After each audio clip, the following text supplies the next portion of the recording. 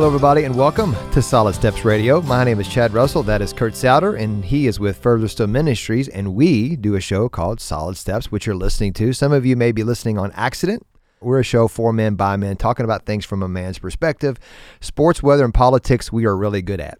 Men, right? We can just talk about that at any point, but when we start talking about things for eternity and things that mean a lot more than sports, weather, and politics, sometimes us guys can kind of be like a turtle in the shell and just kind of go back in and say, I don't think so. So we believe here at Solid Steps that you are not fulfilling your destiny as a man if you are not walking with the man of Jesus Christ in a relationship with him. That's a big statement because there's a lot of guys out there who accomplish a lot, business, social, cultural, you name it. But if you're not with Jesus, you're not accomplishing everything you need to be accomplishing. That is spiritually speaking. That being said, we talk about things that are topical and how can we help men be better equipped. Well, today we're having one of our favorite guests on. We said, who do we know who is smart, intelligent, and so creative? He couldn't make it, so we called Kent. So everybody knew where that was coming. Everybody knew where that was going. So saw that. Step right into that one. But we have one of our favorite guests on, Kent Evans of Manhood Journey. He's going to talk about what a guy who was a cupbearer 2,500 years ago can teach us about being a better dad. Yeah, so Kent Evans, welcome back, man. It's my pleasure. This is the only place that's ever had me back. Yeah, right. This is it. This is the one place. Dude, we love having you back, and you got a new book out, and so hey, so tell our listeners what in the world you wrote about. But before you do that, tell us about Manhood Journey. Sure. Manhood Journey is a ministry designed to help dads be disciple makers. We want to help dads disciple their families. And so we produce resources and do events along those ends. It could be books or podcasts or our upcoming father-son retreat this summer. So that's what we do. And because of that, God put a book on your heart. This is your third book. Book number 3. Book number 3. What is the name of this book? Bring Your Hammer. And the subtitle is 28 Tools Dads Can Grab from the Book of Nehemiah. How in the world do you get a dad book out of the Old Testament book, Nehemiah? You know, this is about 3 years ago. I was reading through the book of Nehemiah. And it's kind of like that thing when you buy a red car and then all of a sudden you see red cars everywhere. Yep. Because I live in sort of the fatherhood ministry space, I see fatherhood behind every corner. You know, everything is like, that's shaped like a dad. You know, it's like, it just comes at me. So one time I was reading through the book of Nehemiah and I just was writing down lessons for my own life. I was going, that's really good. You know, Nehemiah prayed before he did that, or Nehemiah was really a tough guy and took care of that business. And so I wrote this list of 40, 45 lessons that I personally was getting out of the book. And then it just sat in my head for 2 years. And I had this journal entry and I found a friend, Eric Ballard in Houston, who we've worked together. And I said, hey man, why don't you collaborate with me on a book and we'll pare this down and create some life lessons for dads out of the book of Nehemiah. That's how the conversation started. And by the way, listeners, you need to grab this book. How do they get the book? They can get it primarily on Amazon would be the easiest way. You hop in there, type in Bring Your Hammer, and you'll be able to find it right there. Awesome. Listeners, I have been reading this book, and it is worth the purchase. So Kent, let's just jump in. I just want to talk. You know, this is not an infomercial about the book, but I want us to talk about those lessons that you have learned and just put down on paper. You talk about dads when problems arise. Now, us guys, Chad, you never had any problems. About the past hour? That's 5 minutes. Kent, talk to us about when problems arise, what we learned from Nehemiah, and how do we apply that as dads? Yeah. It's a bit counter, right? When you look at what happened with Nehemiah, first chapter, his brother visits and he says, hey man, how are things back at home? And his brother says, not good, man, not good. And so that's the start of the book, essentially. Nehemiah gets kind of bad news from home. And you would think a lot of guys, their knee-jerk reaction would be to go into fix-it mode. And we're going to, okay, man, let's start, kicking butt and taking names, and we're going to solve these problems. But Nehemiah doesn't do that. His knee-jerk reaction is really interesting because he prays, he fasts, he confesses his own sin.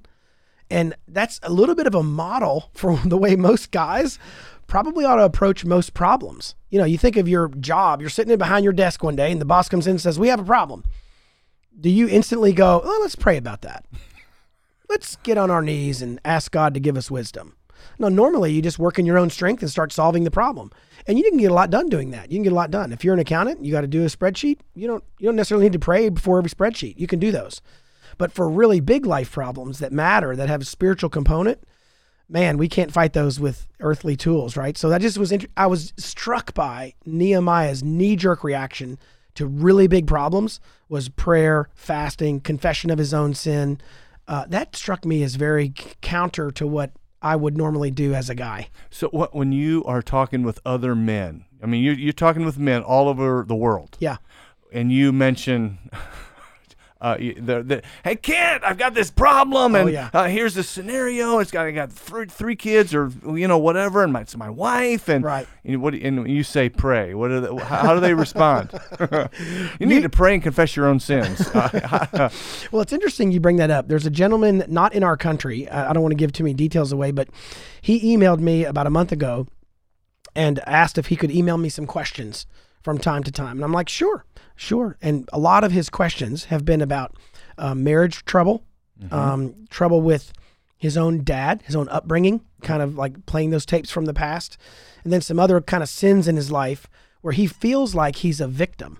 So in other words, what I mean by that, Kurt, is most guys, I think, fit into that same sort of mold where they believe that their life circumstances are causing them to behave in a certain way. And so a lot of the reason why I love to help guys start with prayer or something like it is sometimes we're just blind to our own role in the problem, right? We think, oh, our wife is so unkind or so, critical. And we don't realize, it's kind of because we come home most days and we're unkind and critical. And then we look and go, gee, why is she so picky?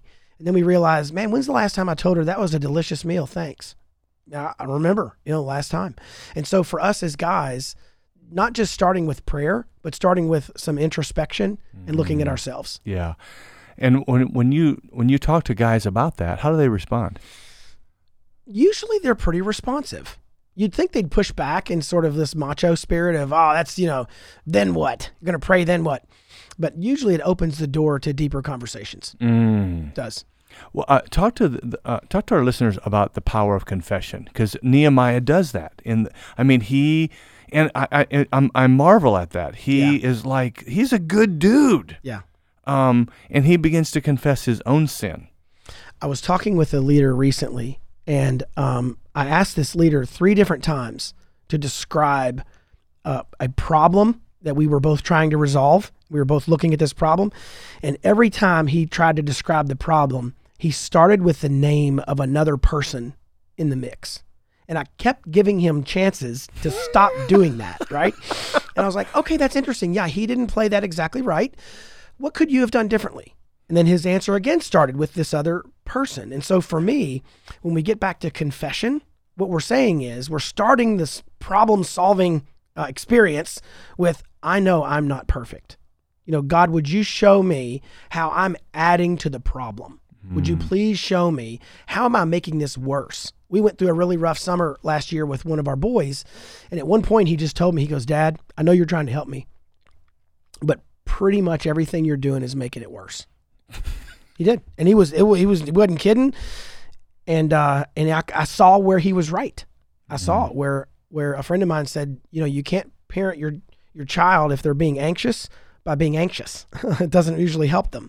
And that's what I was doing. And so confession often is the beginning of us seeing our own role in the problem. And your role may be 5%. Maybe that other person is 95% of the problem. Fine. Go fix your 5, man. Go fix your 5 and see what happens. That is powerful, dude. When we look at Nehemiah and his contemporaries. So if you look at Ezra in Ezra 9, he does the same thing. Nehemiah does it in Nehemiah 1. And Daniel, we know the story of Daniel. Daniel 9 is Daniel just saying, I have sinned. I'm like going, Ezra, Nehemiah, Daniel, you guys are the good guys. But they also know that they are prone to sin, that they need a Savior, that they need redemption, that they need the grace and help and power of God. Absolutely. It even goes back to the point, Kurt, and maybe we pick this up after the break. It goes back to the point where, as men, we really need to own our portion of the problem. I'm just kind of doubling down on what I said a minute ago, because we look at culture, we look at politics, we look at, the economy and all these problems that are out there. And at our own homes, the question is, are we leading faithfully? Are we loving our wives well? And most men struggle to get there. Well, we're going to take a break, and that was a great segment. I can't wait to hear the next three. So we're going to take a break, unpack this more here on Solid Steps Radio. We want to thank our sponsors of our show, L&N Credit Union. They have been in this community for decades, doing a great job. If you need commercial or personal banking issues or help, whether it's checking, savings, a loan, L&N Credit Union can take care of you. Vision First Eye Care.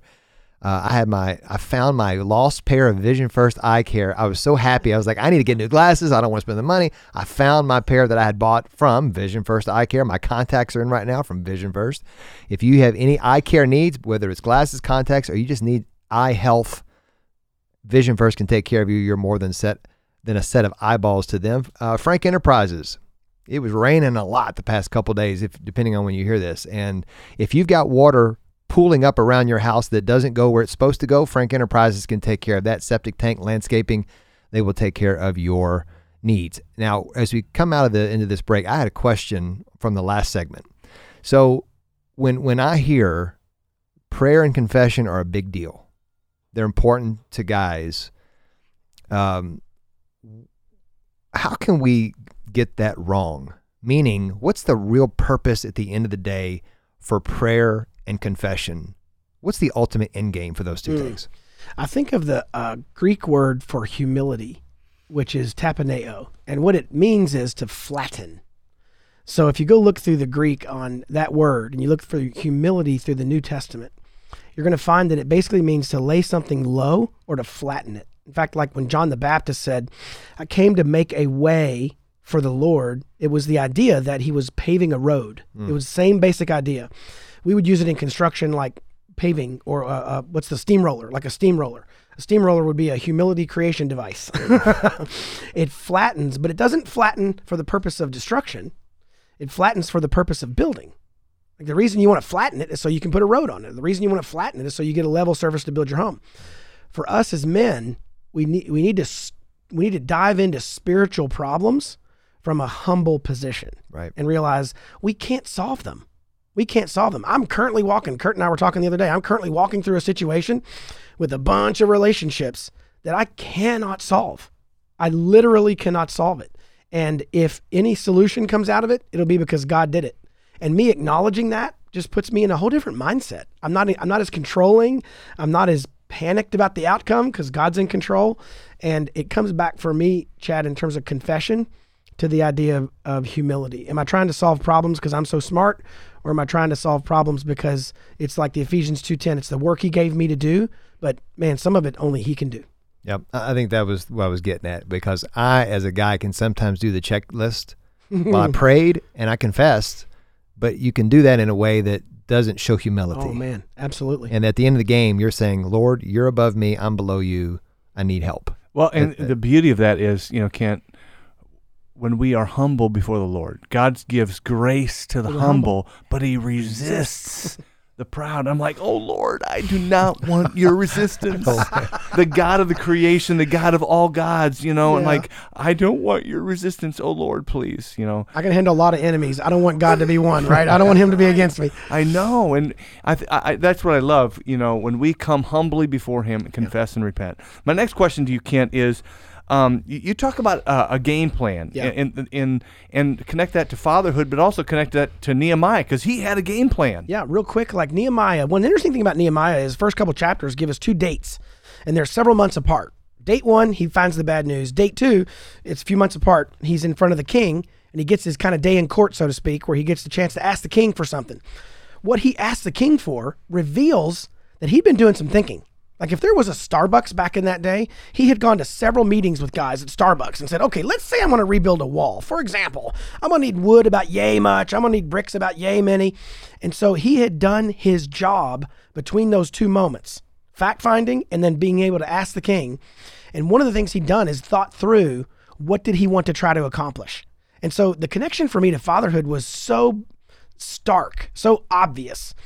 We tend to parent in this forward motion, right? Time. We're one day comes after the other. Monday's before Tuesday, before Wednesday, before Thursday. And we're parenting forward with no real clear picture of what the end in mind would look like. And so if I could maybe lay one on the guy listening to this, right? If you're a dad right now and you have kids maybe still in the home, here's a test you can apply to yourself to see if you kind of are thinking like Nehemiah. What are 2 or 3 things that you want to be true about your children when they leave your home? What are 2 or 3 things that you want to be true about your children when they leave your home? And unfortunately, a lot of guys would say, oh, they got into Harvard. They got a 33 on their ACT. They can land a job. They can tie a bow tie, change the tire on their car, whatever. And those might not be bad ideas, but those aren't the best ideas. Those aren't the best ideas. From my own example, I'll give you an example from my own boys. Yes. At one point, I mentioned last summer, we were having this kind of low point with one of my sons. And there was tons of dialogue with me, him, and his mom. And we're all sitting there talking. And I realized my wife was giving him feedback that was really valuable. And it was almost like watching a tennis match, right? She would hit it over the net and whack, it would come right back at her.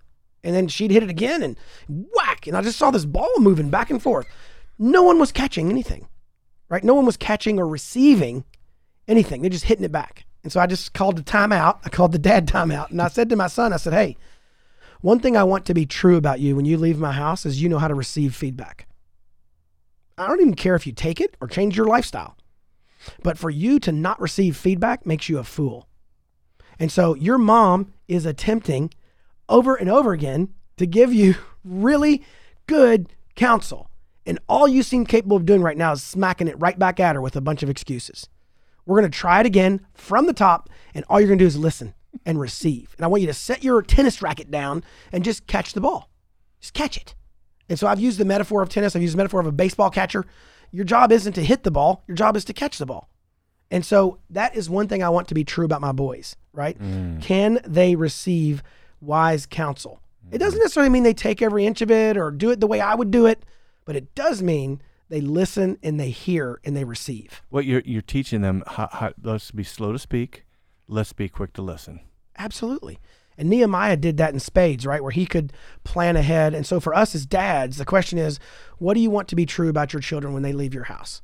And if it's all just money and success and college and jobs, probably missing some spiritual components in there that I would encourage you to include in the mix. What else about your sons? You got 5 boys. One's married. One is married. What's another thing that you say, I really want my boys to have this by the time they leave the house? I want them to value time in God's word. It might mean 5 minutes a day some days. It might mean an hour and a half. It could mean they're studying Greek or Hebrew. I mean, lots of ways to do that. But I want them to leave my house with a highly developed sense of they place a high value on God's word. High value. And I'm not like leading devotionals every day at my house. I'm not, it's not like Bible teaching hour at Kent's house every day, but we are discipling as we go, right? As we go down the road, we are discipling, and scripture comes up a lot. And I want my kids to leave my house with a really healthy appetite for scripture. Well, and when that happens, I love Psalm 119 says, Psalm 119, the Bible says if you take this in, you're going to be sharper than your competition. Yeah. You're going to be wiser than the people around you. I mean, you are just going to be able to run around folks, swim faster than anybody else. And you mentioned, Kurt, Psalm 119, and one of the big issues today for many dads is the issue of pornography and purity among their kids, especially their boys. What does Psalm 119 tell us? How can a young man keep his way pure? By keeping it according to your word. So, Dad, if you're out there fighting the purity battle, like I am, I've got 5 boys. If you're fighting that purity battle and you're not fighting it with God's word, probably missing the best weapon you have. The best weapon you have for purity is not defense. It's not even covenant eyes, and I love those guys. The best weapon you have against purity, against pornography, is that their heart is bent toward God's word. It's the offensive strategy that most dads are missing. Amen. When we get back to this idea of strategy that Nehemiah was so good at, Dads need a strategy. They need offense, they need defense, and God's word is one of the best offensive weapons you're ever going to have. So, Kent, give us just a real quick example of how a guy who doesn't spend a lot of time in God's word, how he can help his kids and how he can begin to move towards spending more time in God's word. What I would say, Kurt, is for that guy, go read Psalm 119. Go read Psalm, because you brought Psalm 119 up. It's a great passage of Scripture. Go read Psalm 119 until you feel about God's word the same way the author of Psalm 119 feels about God's word. And just, you don't have to read anything else for a while. It may take you a year. It may take you a decade. You read Psalm 119 over and over and over again until you have the same exact appreciation and feeling for God's word as the dude who wrote Psalm 119. Because you're going to find that psalm really talks about the power of God's word in your life over and over and over again. And it is the longest chapter in the Bible. The longest chapter. And he can't stop talking about it because that's why it's the longest, because he can't stop talking about it. It's so life-changing, it's so life-giving, and it's so nourishing. I've got to have this. So we're going to take a break and come back for 2 more segments and talk about, there's 28 principles. We got a lot of ground to cover in the next 2 segments. So we're going to take a break, be back shortly on Solid Steps Radio. I want to thank our sponsors of our show. We are taping right now in the studios of Louisville Podcast Studios, podlou.com, podlou.com. If you want a great looking and great sounding podcast, yes, your podcast can have a great look if you want to be on social media. Come here. I'm telling you, for the amount of money you'll spend, you will get a lot more for your money. And if you're going to buy a bunch of equipment and be in your kitchen, it's going to be okay. But boy, oh boy, you want to have something professional sounding, podlou.com. Bright Star Home Care. I gave this company's number out to one person this week, and it's more and more I'm seeing that people need in-home care for their loved ones, and they don't know what to do. Bright Star Home Care is the place to start that conversation. BrightStarCare.com if you know somebody who needs in-home care once a week or 7 days a week for somebody you love. And I always joke, for somebody, even if you don't love them, they need to be taken care of. And then Dan Hart Financial. If you want to retire or talk about retirement, whether you're a year away or 20, Dan Hart can sit down and say, what's a wise retirement look like? So Kent, we're going to jump right in here. You talk in your book about focusing on the past versus and learning from the past. You want us to learn from the past, but how do we not focus on the past? Well, during our break, Chad was saying in your car you have a rear view mirror and you have a windshield. Use them in the same proportion. And I think that is a great word picture, Chad. To not look in the past is foolish, right? At one point in Nehemiah, he goes into the annals of Jerusalem back in the day to learn who was on the roll and how did they manage things. There's a lot to be learned from the past, but at the same time, he wasn't a slave to the past. And I talk to so many dads. I mean, it's annually, it's probably hundreds. And right now I can think of 2 or 3 that I'm talking with actively, where they believe their primary reason they cannot be a godly father is their own father. And these are men who are 45, 48, 53 years old, and they're still living in the shadow of whatever home they were raised in. And some homes we're raised in are brutal, and I don't want to downplay the pain and suffering that some people come out of. That can be really, really rough. But for many of these dads, they just, their dad didn't tell them they loved them enough, or their dad was gone a lot for work, and you're kind of like, man, you weren't raised in like a gulag. I mean, it's not that bad. And so the challenge becomes for me, Kurt, and some dads may resonate with this, some may not. If I think my past determines my future, I don't have a fatherhood problem. I don't have a father wound, right? I have a theology wound. I have a doctrine problem. Because if my past determines my future, then why'd Christ die on the cross? Why have the Holy Spirit? Like, it's all a big fat waste of time if my future isn't different than my past. It's just basic, core gospel Christianity.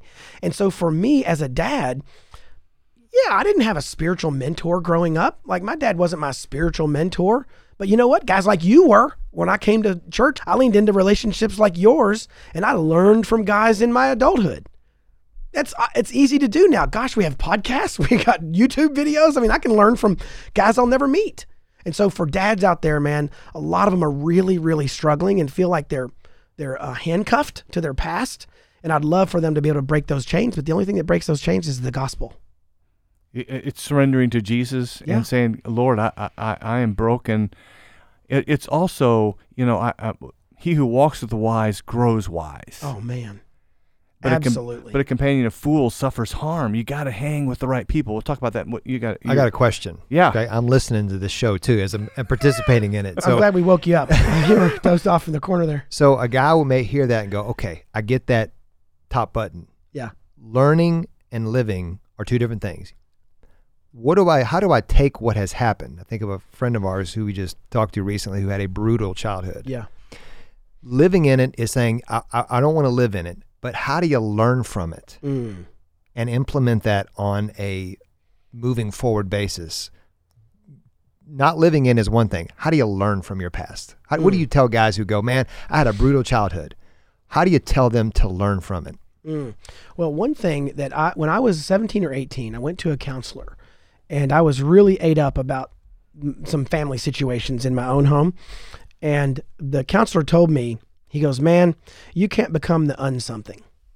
It was a great line, right? I may have mentioned this on the podcast with you guys before. And that for me was a pivot point, Chad, for my entire life. Like, I'm convinced, and it was over, 35, 40 years ago now.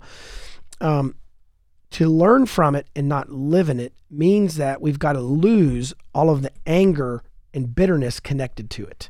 Right. So a lot of guys are still living in this place of, I won't be my dad, and they're like mad about it. They're mad about it. And at some point we've got to let that go. So for me, I had to let it go. I had to let some of that anger go. I had to have men around me. I had to have counsel. I had to have friends who leaned into my life and gave me wise counsel. I had to know God's word. And then I had to realize, man, some things from my past were actually pretty handy, so I didn't have a spiritual mentor growing up, but man, I learned how to use a lot of tools. I learned how to work hard. I learned how to have like some sales capacity that have served me well in my adult life.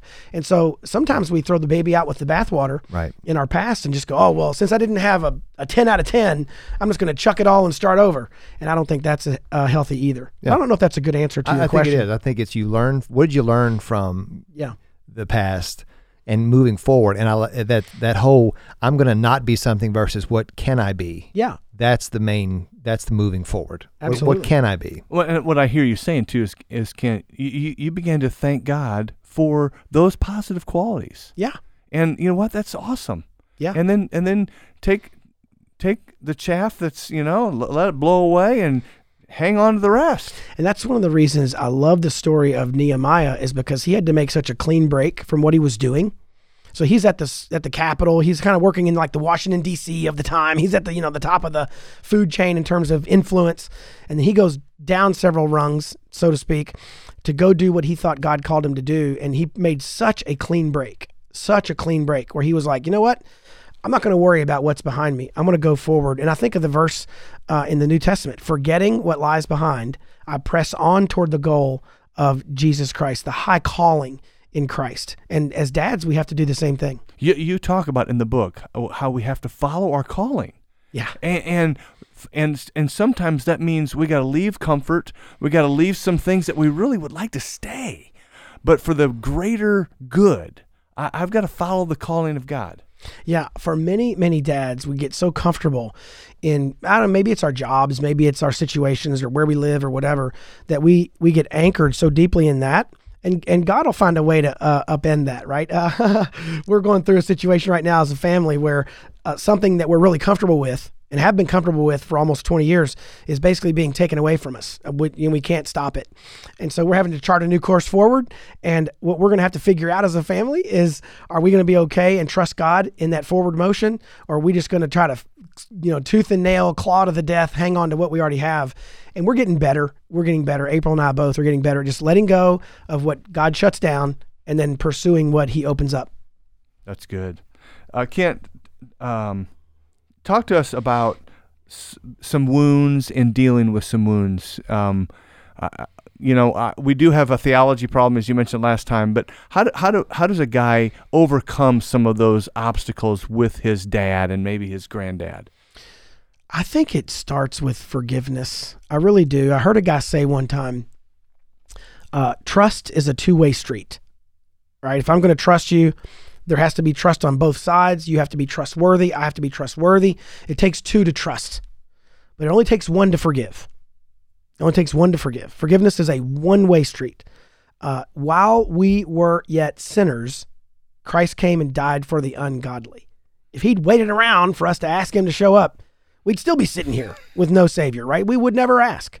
And so for me, one of the early steps in my attempt to not be kind of this balled up, bitter, angry guy over things I quote unquote didn't have as a kid was to learn to forgive. Mm-hmm. And I had a friend lean into me on that.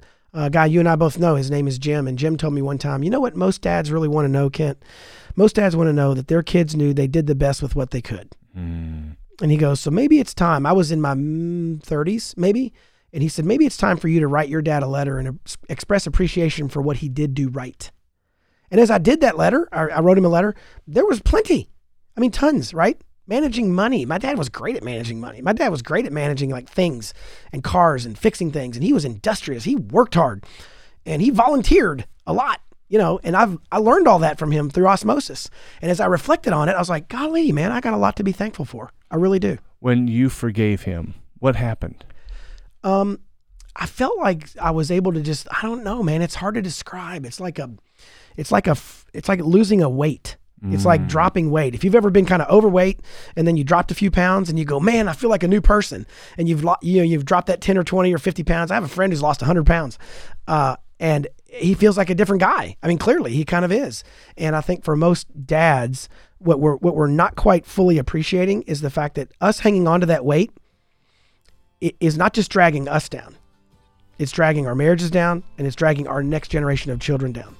We got to be able to break that cycle. And we can't do it without the Holy Spirit, but we need to be part of that process. That's awesome. Forgiveness. Wow. That's good. So we'll take a break, come back for one fourth and final segment, and Ken's going to wrap up everything we need to know about fatherhood in that time. Solid Steps Radio. Stay tuned.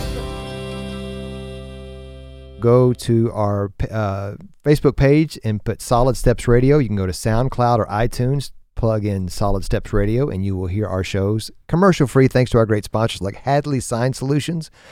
Chris Hadley's owned and been in the sign, design, manufacturing, and installation of commercial exterior electrical signage, that's a mouthful, for 35 years. If you need a sign for your business, Hadley Sign Solutions. You need to go to hadleysignsolutions@gmail.com and send him an email, and he will be able to take care of you. Iroquois Family and Cosmetic Dentistry, Dr. Eric Veal, has been making teeth look good and stay in your mouth where they're supposed to be for many a year. And if you need, he's got 2 locations, one in the East End, East Jefferson County, and then one by Iroquois Park. And then Veritech Generator. If you know anybody who needs a generator, storm season is a coming.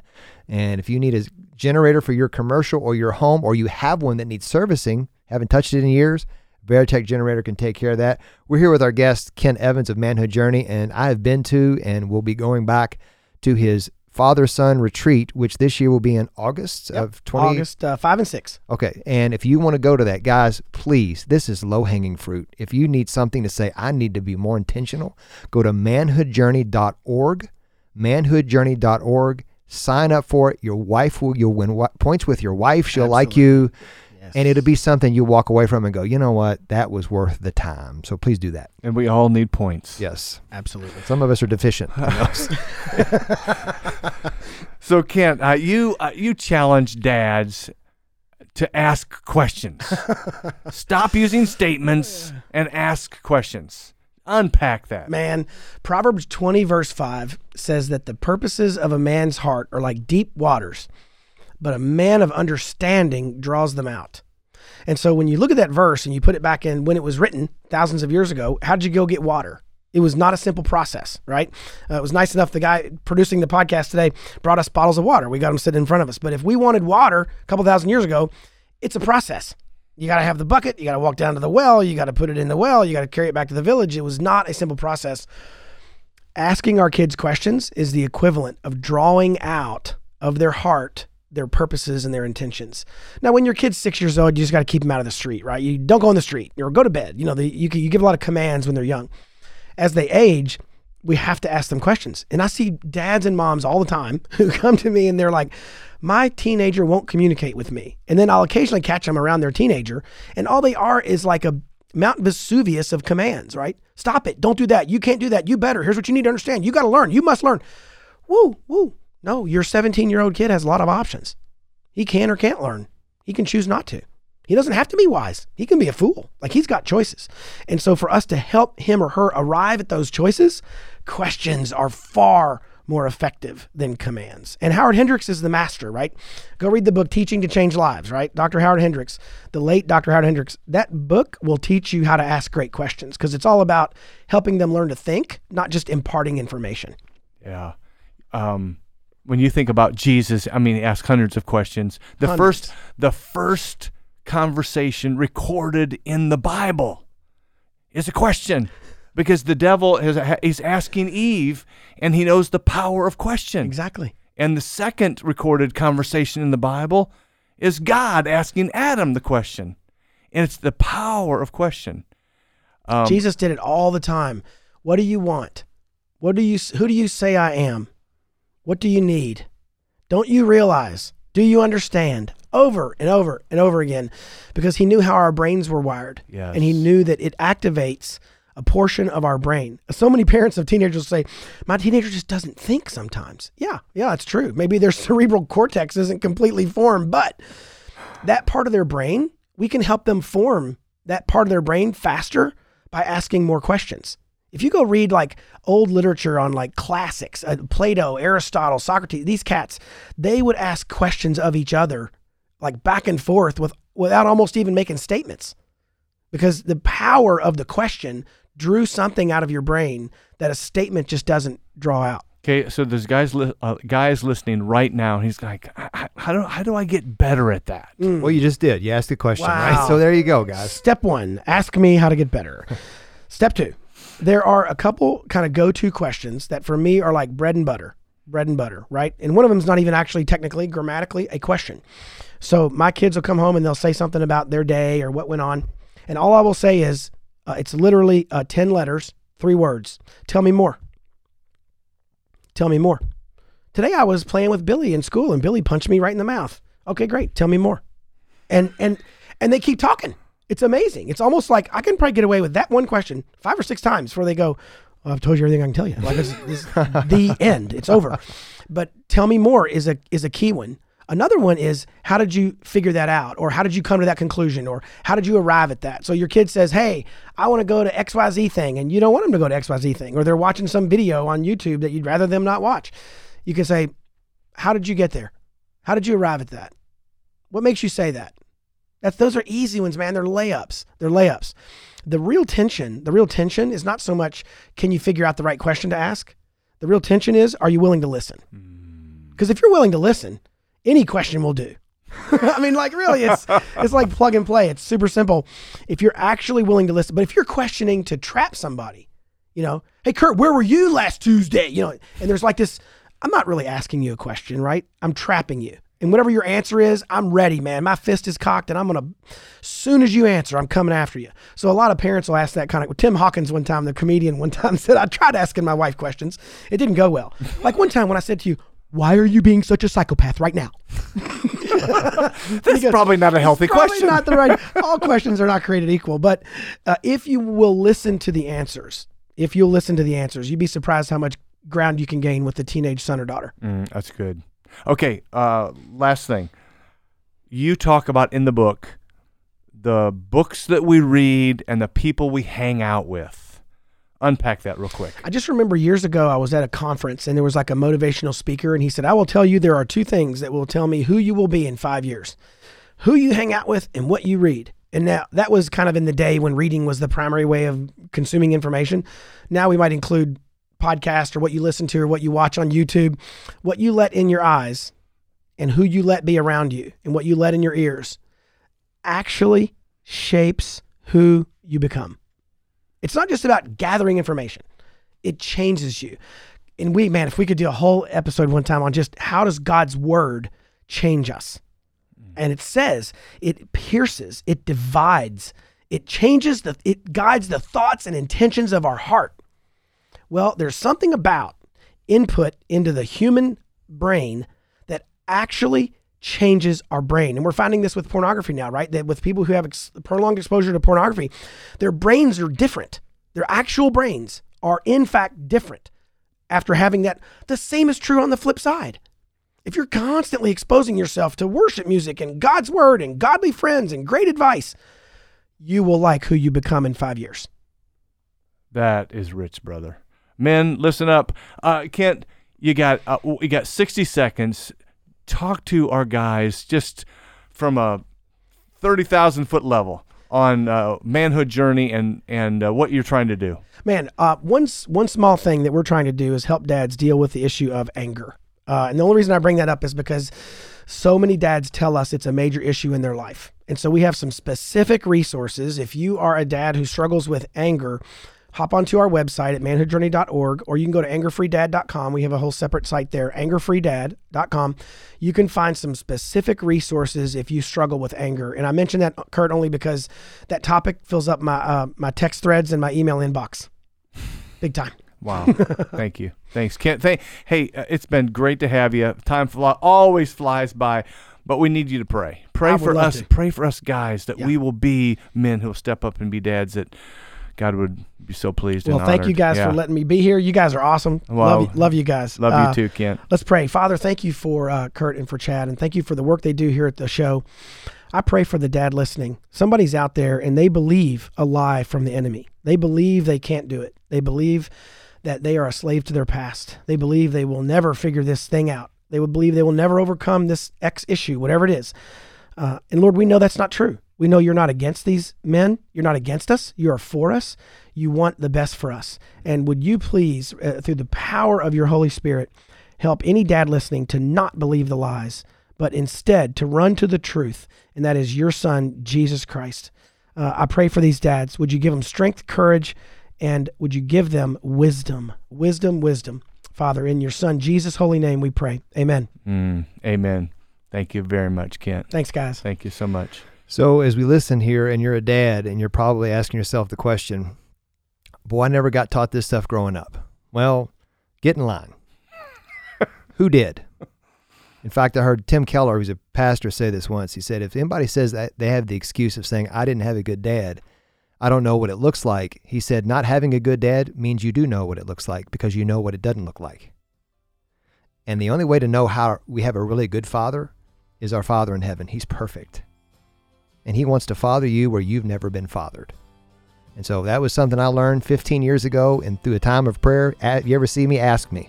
When God told me, you don't know how to raise men because you're not one, but I'm going to raise you while you're raising them. And I said, yes, sir. So he's fathering me. You can be fathered too. Thank you for listening to Solid Steps Radio.